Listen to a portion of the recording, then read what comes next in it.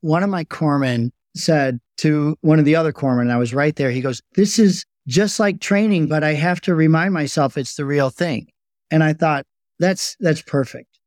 We've trained just enough where this is a guy, this is his first ever mass casualty, and he's comfortable enough to feel like, hey, this is exactly what we've been doing in training. Welcome to War Docs, the military medicine podcast. This show brings you a firsthand, behind-the-scenes look into the mission, unique opportunities, and deployed experiences of the entire military healthcare team.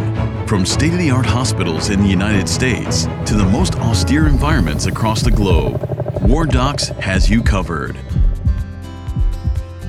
On this episode of War Docs, we speak with retired Navy Captain Paul B. Roach, a general and oncologic surgeon who is currently the chief of general surgery at the Hines VA Hospital in the western suburbs of Chicago. Dr. Roach recounts many of his experiences from deployments and provides some important lessons learned that have led to improvements in combat casualty care. He's also an author and talks about what led him to write his memoir, Citizen Surgeon, and what he hopes readers take away from reading the book. Paul also relates his passion to prepare the next generation of military medical professionals to care for those injured in combat, and he talks about his work with the American College of Surgeons in developing a military clinical readiness curriculum. Find out more about Dr. Roach and our previous guests on our website, wardocspodcast.com. I'm your host, Dr. Doug Soderdahl, retired Army urologist, and I'm joined today by my co-host, Dr. Wayne Causey, active duty vascular surgeon. Today, we're privileged to welcome retired Navy Captain Dr. Paul B. Roach to War Docs. Paul, thanks for joining us today. Oh, thank you very much for having me. Dr. Roach, tell us about your background and how you developed an interest in the military. I grew up just outside of Chicago, and my dad was a psychiatrist, and he worked for the Hines VA, which is a large VA. And I didn't ever really hear too much about his experience as a Navy doctor in the Korean War. It was always there in the background. And then he passed away sort of quickly when I was about 18. And I suppose it was a few years later that I really decided that perhaps maybe just to get to know him better, I wanted to follow in that path. So you went to Rush Medical College and then did a surgery internship. And for those who don't know, and it's still a little bit that way in the Navy, but in the dark ages, going into a surgical field meant that you did your internship and then you did an operational tour. And you went ahead and did a flight surgeon role. Tell us a little bit about that. So that's exactly how it used to be. And I think there's a lot of great things about that model. But I did it medical school, and then internship was at Oakland Naval Hospital in California. It was 50-50 Navy / University of California. And at the end of the year, or I should say maybe in the middle of it, the specialty leader was like, if you want to continue on in surgery, you have to go operational, which would be perhaps a 1-year tour or 2-year tour with the Marine Corps, or a year or 2 out to sea with the ships, or you could do a 6-month school and then a 2.5-year tour with either subs or divers. That's the undersea medicine path, or 6-month school and 2.5-year tour with aviation. So I decided I'd either do diving or aviation. I applied to both because I was kind of done with training. I wanted to get out there and live for a bit and do the mission. And it had already been 5 years, so I was ready in my mind, emotionally as well. And I got picked up for a flight first, and I took it. And before I knew it, I was in Pensacola, Florida at the flight surgery training. And so how did you feel that your training as a surgery intern helped you or didn't help you? Because a lot of it's now medicine and not surgery when you're doing the flight surgery training. So this is where Oakland Naval was really good. They insisted, even though it was a surgery internship, that we had something more of a transitional internship than a typical surgery one. So I did have OBGYN, I had ER, I had cardiology and internal medicine rotations as well. So fortunately, I wasn't a strict surgical internship, so I was okay when I got out there doing the primary care mission. So where did you go after you finished your flight med school? The billets came out and all the graduates, we had a raffle and we did a little bit of horse trading. And I ended up going to Okinawa with the Marines. And I was going to be a flight surgeon for the helicopter medium, which was the CH-46s. It's a little bit smaller than the Army's Chinook CH-47 helicopter squadron. And at that time, we were also going to be the air combat element of what's called a MEU. It was the 31st MEU. And what a MEU is, it's got all the elements that the Marines need, aviation, logistics, and infantry, to be able to go do any mission. If the president says, look, I need you there tomorrow to go, as we used to say, when it absolutely positively has to be blown up overnight, you can go there and you've got everything all ready to go. So we're the 31st MEU, which meant if anything happened in the Pacific for that 6-7 month tour, we were there. Do you have any memorable experiences from that time when you were a flight surgeon? Yeah. I had a medevac. There was a guy who got injured on a ship and I had to get in the Frog. The CH-46 is called the Frog. Get in there and medevac him to the Army hospital in Seoul. And as soon as that happened, weather moved in, the bird left, and I was sort of stranded in Seoul. And I had no idea. I was just a boot lieutenant. I had no idea what to do because we were based out of the southeastern corner of the peninsula in Pohang. And here I am in Seoul. My bird's gone. The guy's taken care of. And so the office there, the Navy liaison office said, well, just stay here, come check with us every day, and we'll be in touch with your command. So I believed him. And so I just hung around Seoul for a few days, which wasn't bad. It was a free vacation while everyone else is working. Meanwhile, my command was freaking out and they were out to sea because of the weather, but they were sending a bird to Pohang, which is at the far end of the peninsula, every day wondering where I was. And this office was not in touch with them, even though they said they were. And so I was like, you know what? I just got to go to Pohang. So I got on a train, I think, and I got down there and got picked up. And I got back to the ship. My commanding officer was just furious. And he said, where have you been? We were looking for you. We were trying to pick you up. And this is the days before cell phones, before easy communication. And he said, if you hadn't done such a good job before, I'd be really upset with you. But all that was going to happen was we had a mission out to Vladivostok that everyone wanted to go to. And so I got grounded for that mission. And then it was back in everybody's good graces. Better lucky than good, as they say. Now, did you ever get a chance to fly the Frog? Oh, yeah. So you get flight training in Navy flight surgery school. You learn how to fly. I did the helicopter syllabus, so I learned how to fly the helicopter. And the training helicopter is a TH-46. And then I moved from that to the Frog. And so I got a lot of flight time with the stick because it's a 2-piloted machine, of course.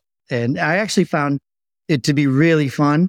And I would start to volunteer for everything, including flight checks after repairs were made and whatever else. And I wouldn't say I was a great pilot, but at least I could get invited back. So this didn't sway you to not become a surgeon, because subsequently you then went to the University of Maryland to start your general surgery residency.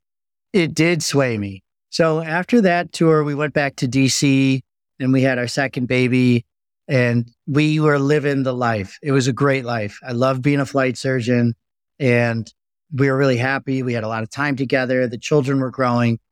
And my wife said, do we really need to do this to get back into the training mode? Because she was there for me the whole time, med school, internship, all of this. And she knew what it involved. And I don't know, I just had to do it. And also, I think from a practical standpoint, it was a smart move. But it was a real splash into the cold water when I went back. Fortunately, I had done a ton of studying all 4 years. I would do it every day. I was very disciplined about it, usually before work. So all my book work was together. But those first couple of months, I was nearly let go, I think, because I was so rusty and so out of it.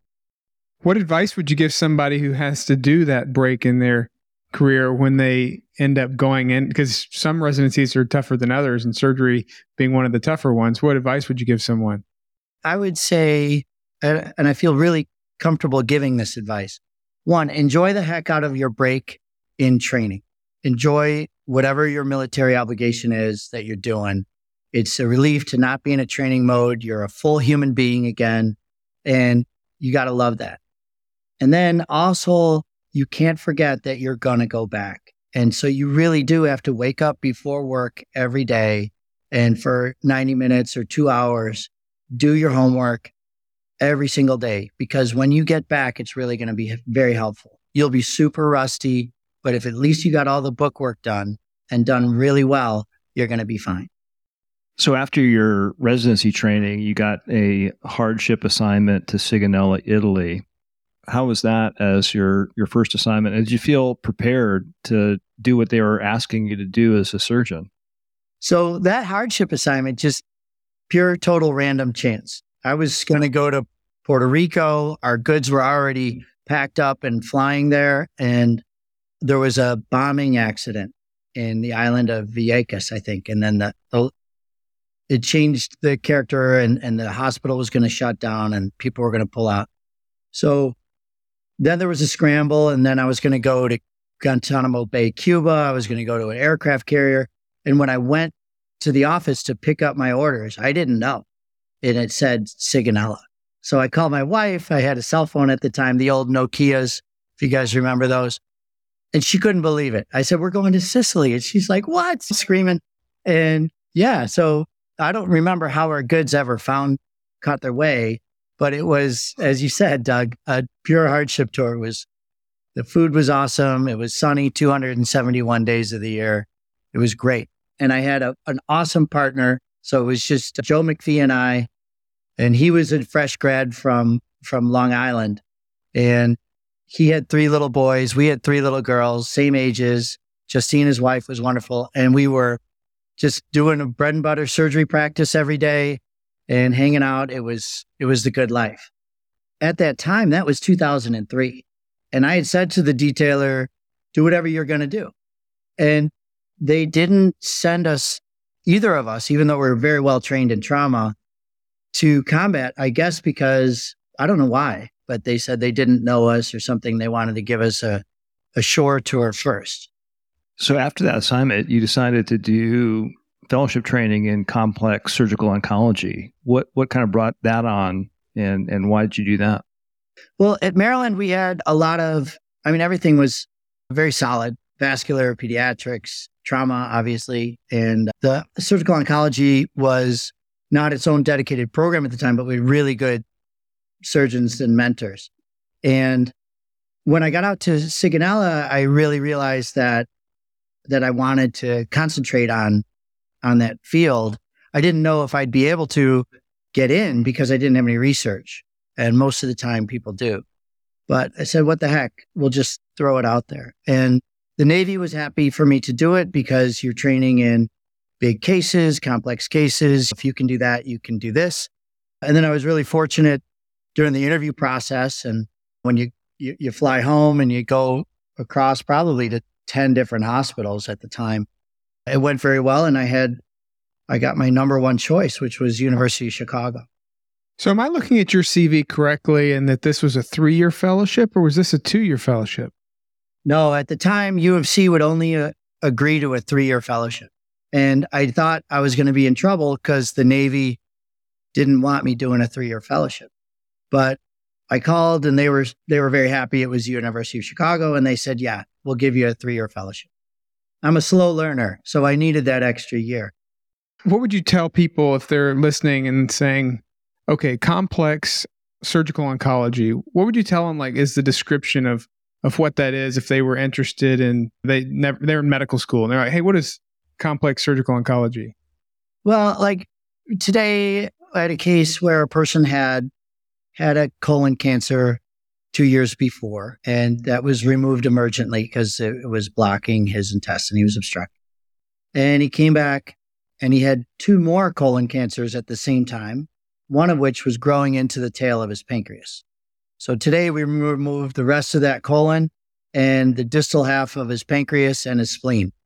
So that's a complex surgical oncology case. It's when the problems get really tricky and you have to maybe get a team together to manage it. We did have a urologist in the case today, Doug, you'll be happy to know, because it was plastered onto the kidney and we had to figure out, is it just inflammatory or was it actually neoplastic? And so we did frozen sections and I realized that was just some inflammation from a perforation through the colon. So that's what complex surgical oncology is when the cancers make it very tricky and you have to create your new solution to every particular problem. So I'm going to ask you the next question. I know the answer, but I'm going to ask it. How would you explain to somebody that job translates to taking care of patients who are injured in combat? So that's a great question. And I really focused maybe the last 10 years of my Navy career on that issue, on how do you take whatever it is you're focused on and translate it to combat surgery. So the short answer is the training for surgical oncology has you everywhere in the body, in the neck, in the chest, in the extremities, in the abdomen, in the retroperitoneum. And trauma does that as well. And so if you're comfortable in those different areas and how to handle yourself in the different spots, you're going to be, with some practice at the trauma algorithms and the trauma rhythm, you're going to be fine. It's not like you're just working on a single area. You're all over the place with surgical oncology. Yeah, I think that's the important aspect is if you understand the anatomy, you can take care of the abnormal anatomy. But you deployed in 2009, both at land and sea with USS Bataan in the Persian Gulf as a ship surgeon, and then with the Alpha Surgical Company 1st Medical Battalion, and that was at Helmand Province, Afghanistan, in the southern portion of Afghanistan, also at Camp Bastion and Camp Dwyer. Tell us about that deployment and how it is that you were deployed to both a ship and then to land. I was initially going to go to Iraq, and so I did a month of training or whatever it was, maybe 3 weeks or so out in Camp Lejeune, and we were headed towards Iraq.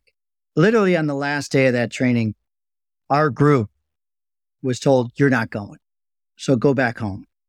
And I had already moved my family from Virginia to our house in Chicago because while I was going to be deployed, it was, remember, the housing crash had happened around then.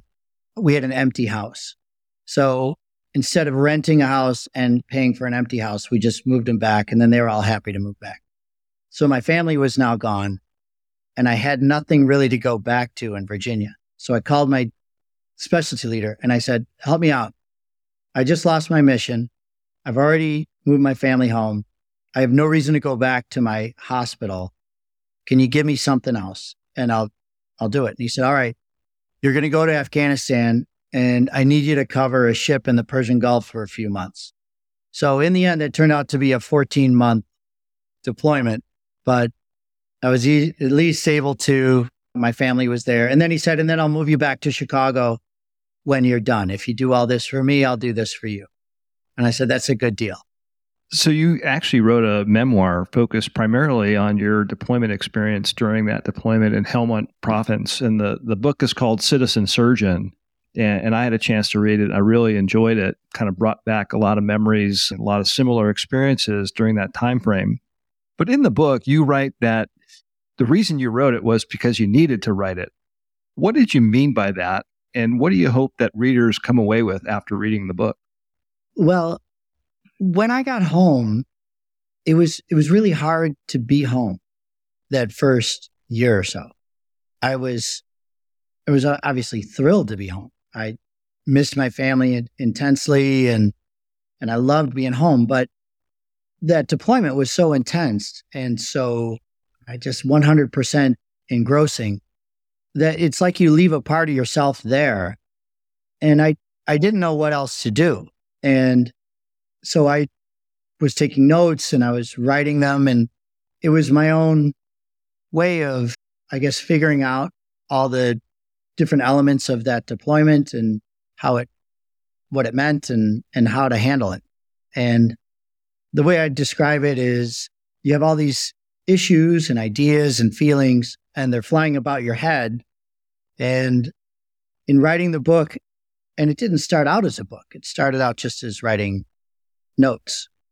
You grab it and you catch it and you put it down on paper, and then you can control it instead of it controlling you.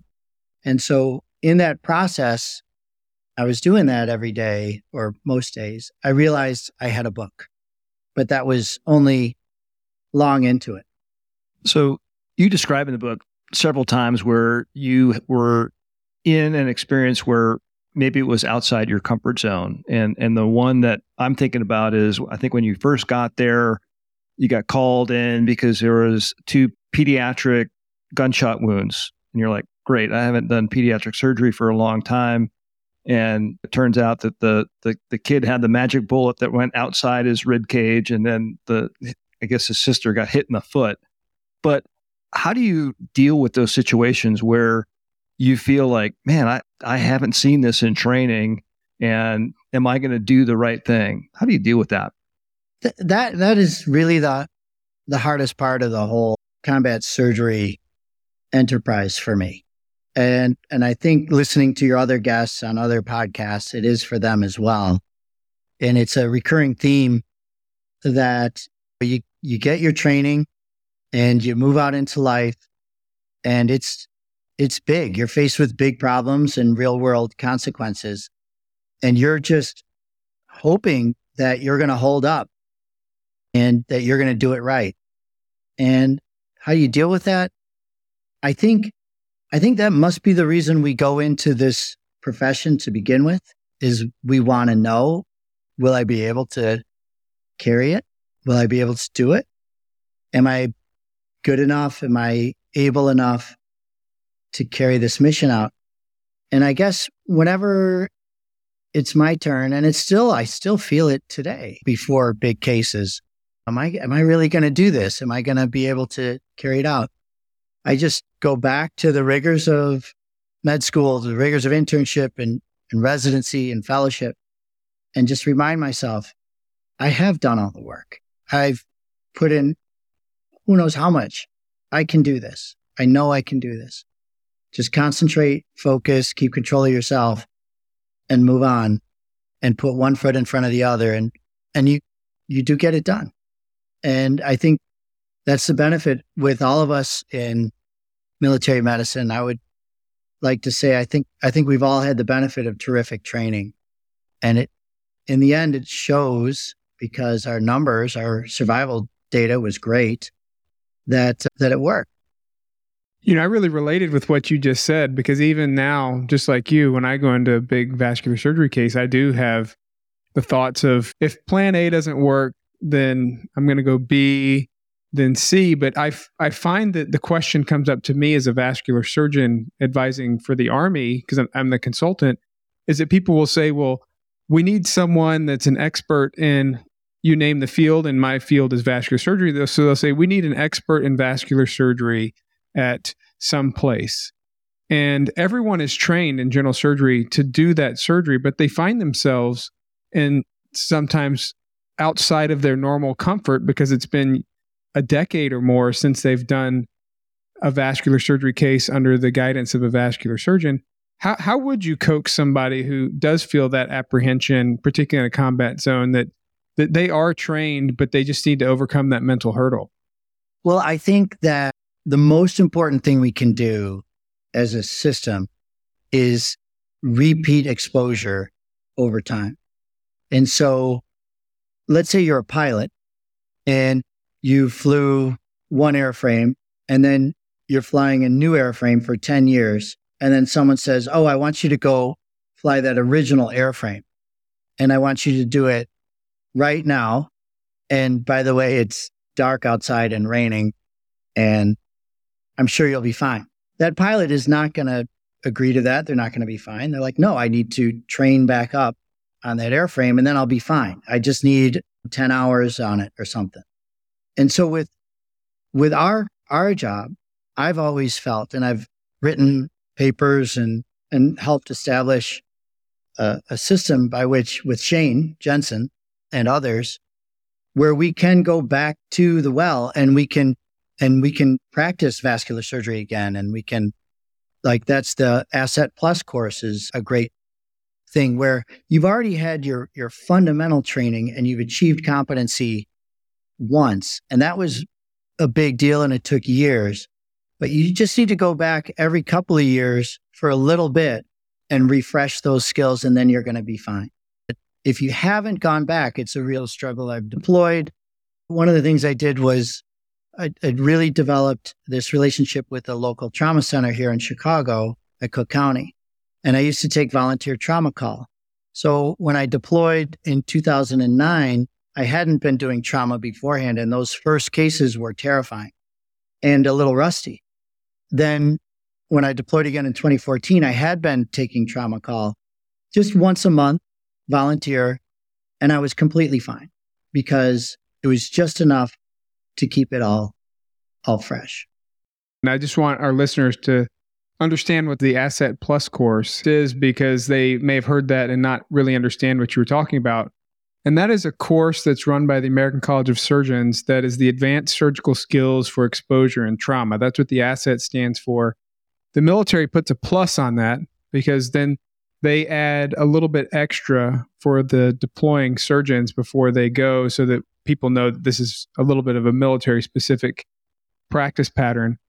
But would you give, and I agree with you 100%. I did the ASSET course before my most recent deployment last year. And as a vascular surgeon, I didn't necessarily need the vascular exposures, but it did brush me up on a lot of the other aspects of expeditionary surgical care that I hadn't done in a few years.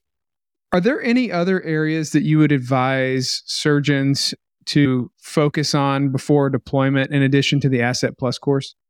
Yes, I was part of this group of, it was Air Force and Army and Navy surgeons that we wrote, 650 test questions. There's an exam, and we wrote a textbook, and I was an editor of the trunk section and an author of the abdominal section. And it's an online curriculum for military or anybody who wants to dial into it. And you can access it through the American College of Surgeons. And so I think that a combination of the book work and undergoing the exam and then signing up for Asset or Asset Plus, I think that the group at USU has done an amazing job with all of this, putting it together. And I think that you need to access each different modality to get ready. And then the other thing that I did, which might be over the top, but I really don't think so, was I got involved with my local trauma center, and I would volunteer and take call acting like a fellow, maybe once a month, just to go do that and freshen up. The hospital was great. I made great friendships. And in doing that, you get familiar with trauma algorithms and whatnot, because it's not just one patient. You might need to, in a busy trauma center, see 30 patients in order to take that one or two people to the OR yourself. There's people who go for ortho or for neurosurgeries or whatnot, but to get your general surgery cases in, you got to treat a lot of people. And so you're running through the algorithms all the time and you're figuring out who's sick from who isn't sick. It's a very different job than if someone just points to you and says, operate on this. And you're like, okay. But let's say you've got 5 people in a car crash and one of them is really sick. And how do you work up all 5 at the same time? And you can't get that from a book, and you can't get that from a course. The only way you can get that is to go do it. So I would say a combination of all these things.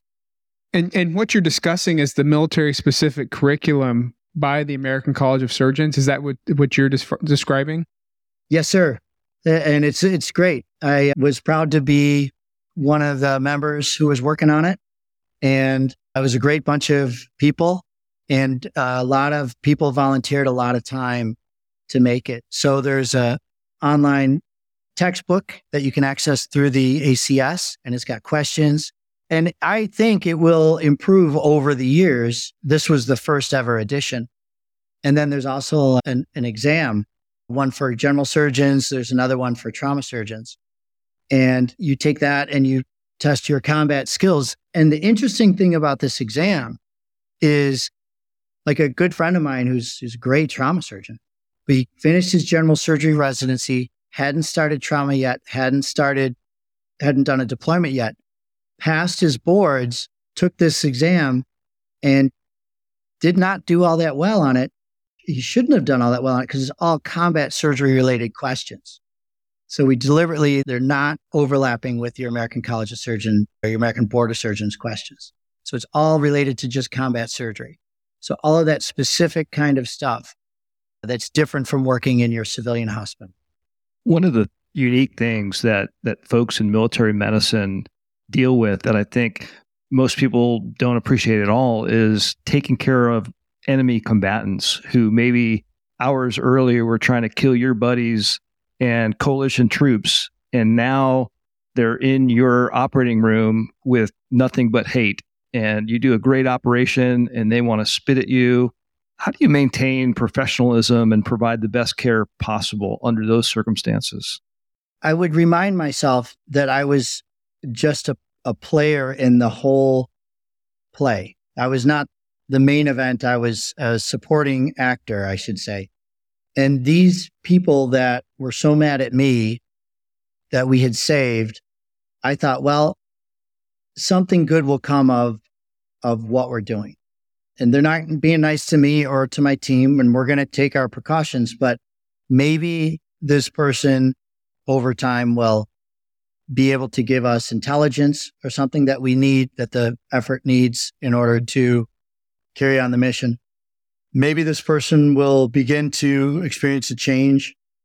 Maybe not. I don't know about how they feel about us. Or maybe they'll always hate us. I don't know. But this is all I can do. And that was my intellectual stance. So you then had 3 more deployments as an expeditionary combat surgeon in 2014, 16, and 18 to Afghanistan, the Pacific, and Iraq. Tell us about a memorable case or two and some lessons you may have learned from those cases. One of my favorite cases was when we deployed to Iraq in 2018, and we were up in Mosul, and we're intense. And the team that I brought out there, I was the officer in command, and I was also one of the surgeons. We had a mix of people who were experienced and a group of people who this was their very first time. And so prior to deploying, we trained really hard. I won't bore you with the details, but we took it very seriously.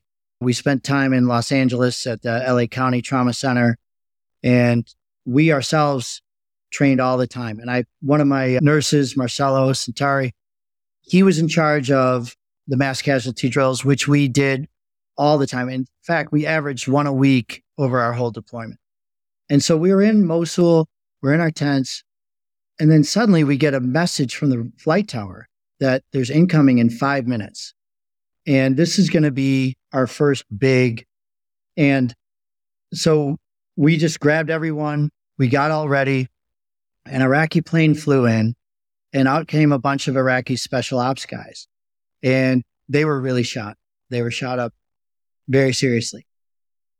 And we executed that, I would say, very, very well.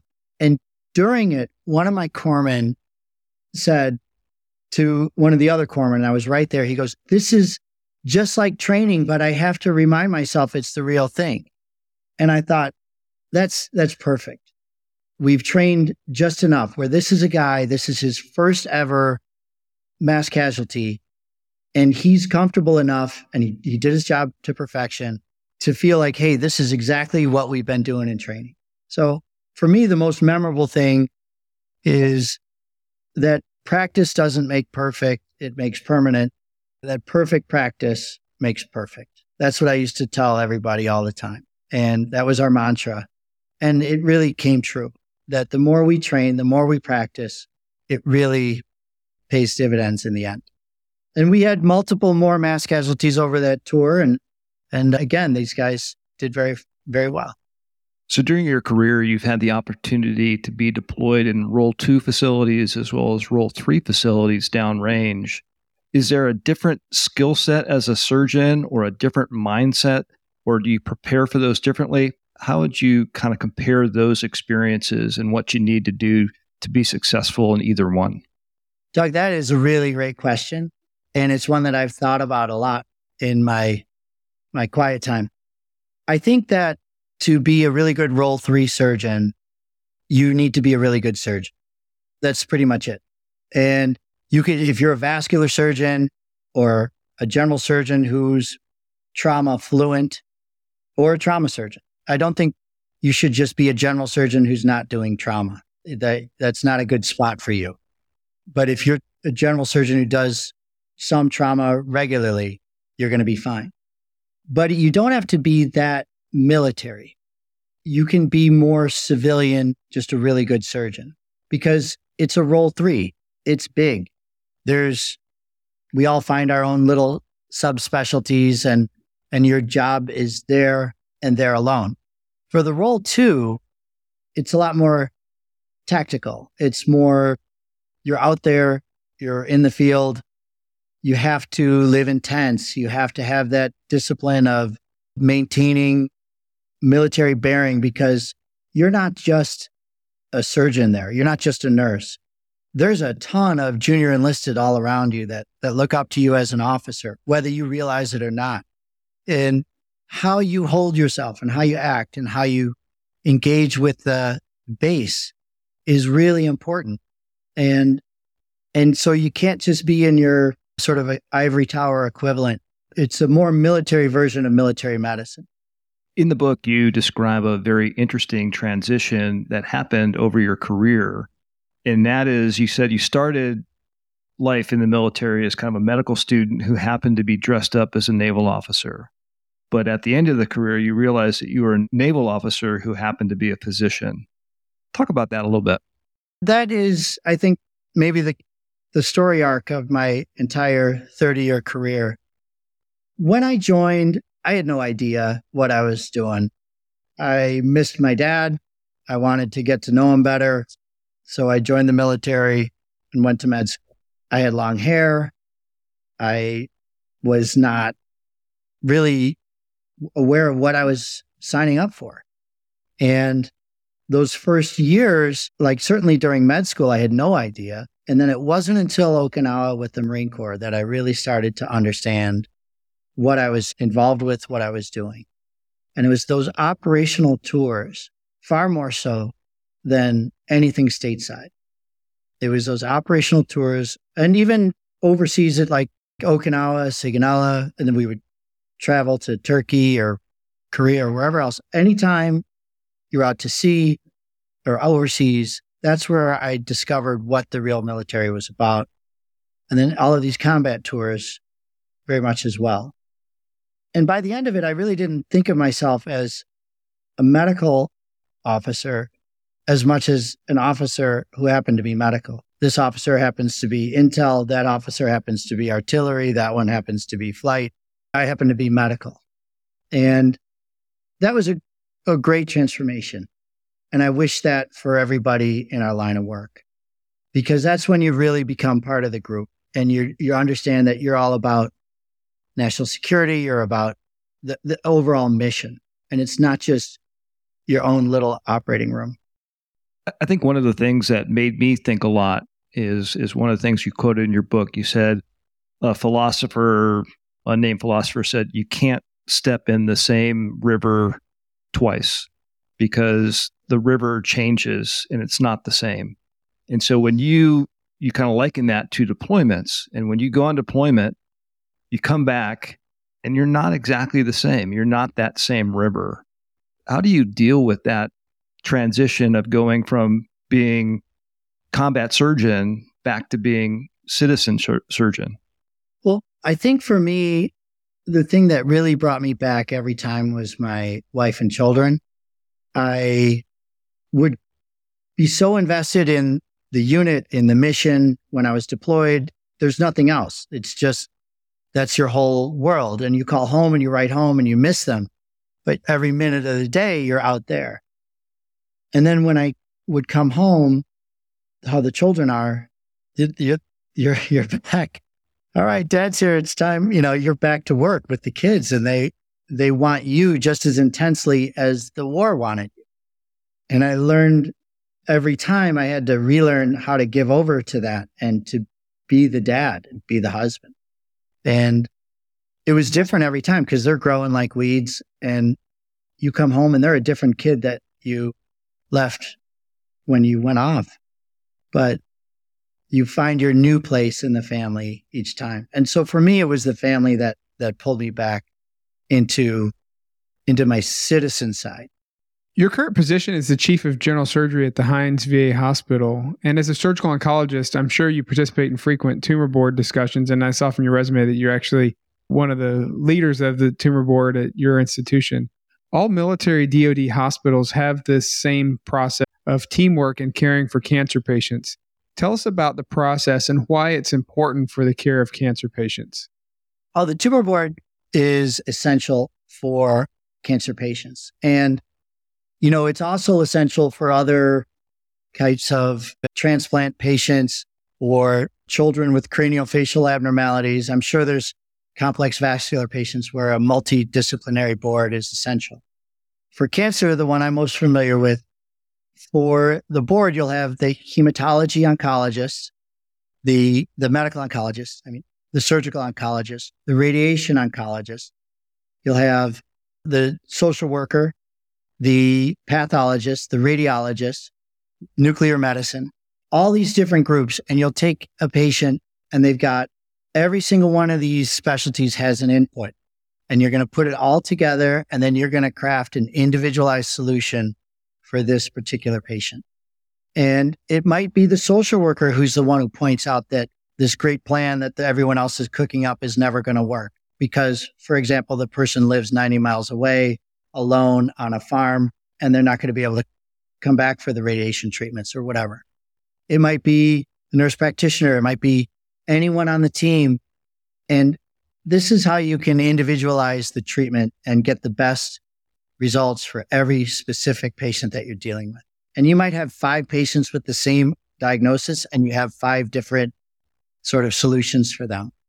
What advice would you give someone who was thinking about joining the military and being a part of military medicine?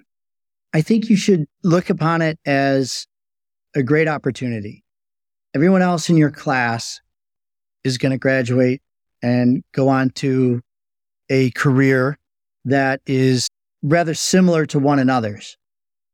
And then you're going to take this skill set, and it's going to be your ticket to ride out into the world, the big, wide world. And it might take you to Africa. It might take you to the Middle East. It might take you to Asia. But this skill set that you're developing is going to bring you out of your ordinary life into you don't know where. And it might be great. It might be really, really, really hot, like in Africa, or it might be freezing cold.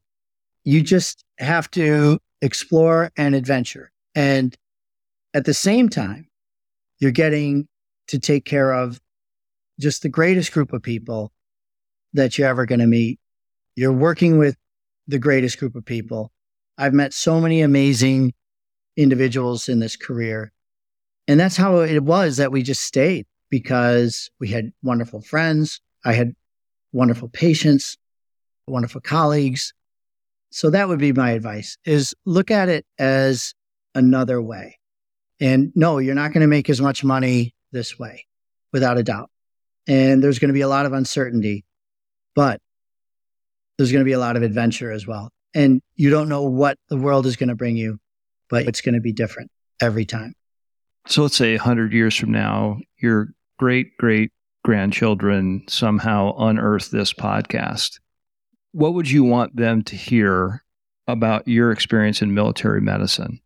Well, I think first and foremost, the person to person, if somehow they could know whatever impact, hopefully good, I've been able to have on individuals, whether it was my patients or my colleagues, students, other junior enlisted or junior officers. I don't know how they would ever hear it, but that's what I would want them to know, is the personal aspect. And then for the systems type thing, I've worked really hard on trying to build relationship between Navy medicine and trauma training and Cook County Trauma Center. And we built after some years of experimentation, we built a partnership where our corpsmen now go there for 6 weeks and embed. And that's been really successful. And it changed the paradigm for Navy medicine. They started making more of these HMTT programs. And now we've started it with embedding surgical teams. We call them ERSS. And so it took about 10 years and 1 million papers and lots of visits and everything, but we built something, and I think it's really going to help save lives on the battlefield. So I guess that would be the other thing I'd want them to know is that we tried to leave the place better than we got there. Well, better than what we found. We've been speaking with Dr. Paul Roach on War Docs podcast. Paul, thanks again for sharing your experiences and insights with us, and thank you for your service to this nation. Well, thank you both. It's been a real honor to be invited to speak. I love your podcast. I listen to it all the time. I love the stories of everybody, and I'm grateful for all that you're doing to keep all of this going. Thank you again. Thank you for listening to War Docs. We sure hope you enjoyed it. War Docs is a nonprofit organization supported by donations from listeners like you. Please follow and subscribe to our show on whatever platform you consume your podcasts, and rate and review this episode, and share the show with your contacts on social media. Find out more information about our show, our guests, and how to become a member of Team War Docs on wardocspodcast.com. Thank you for your support. If you like war stories and medical drama, War Docs has you covered. Spread the word.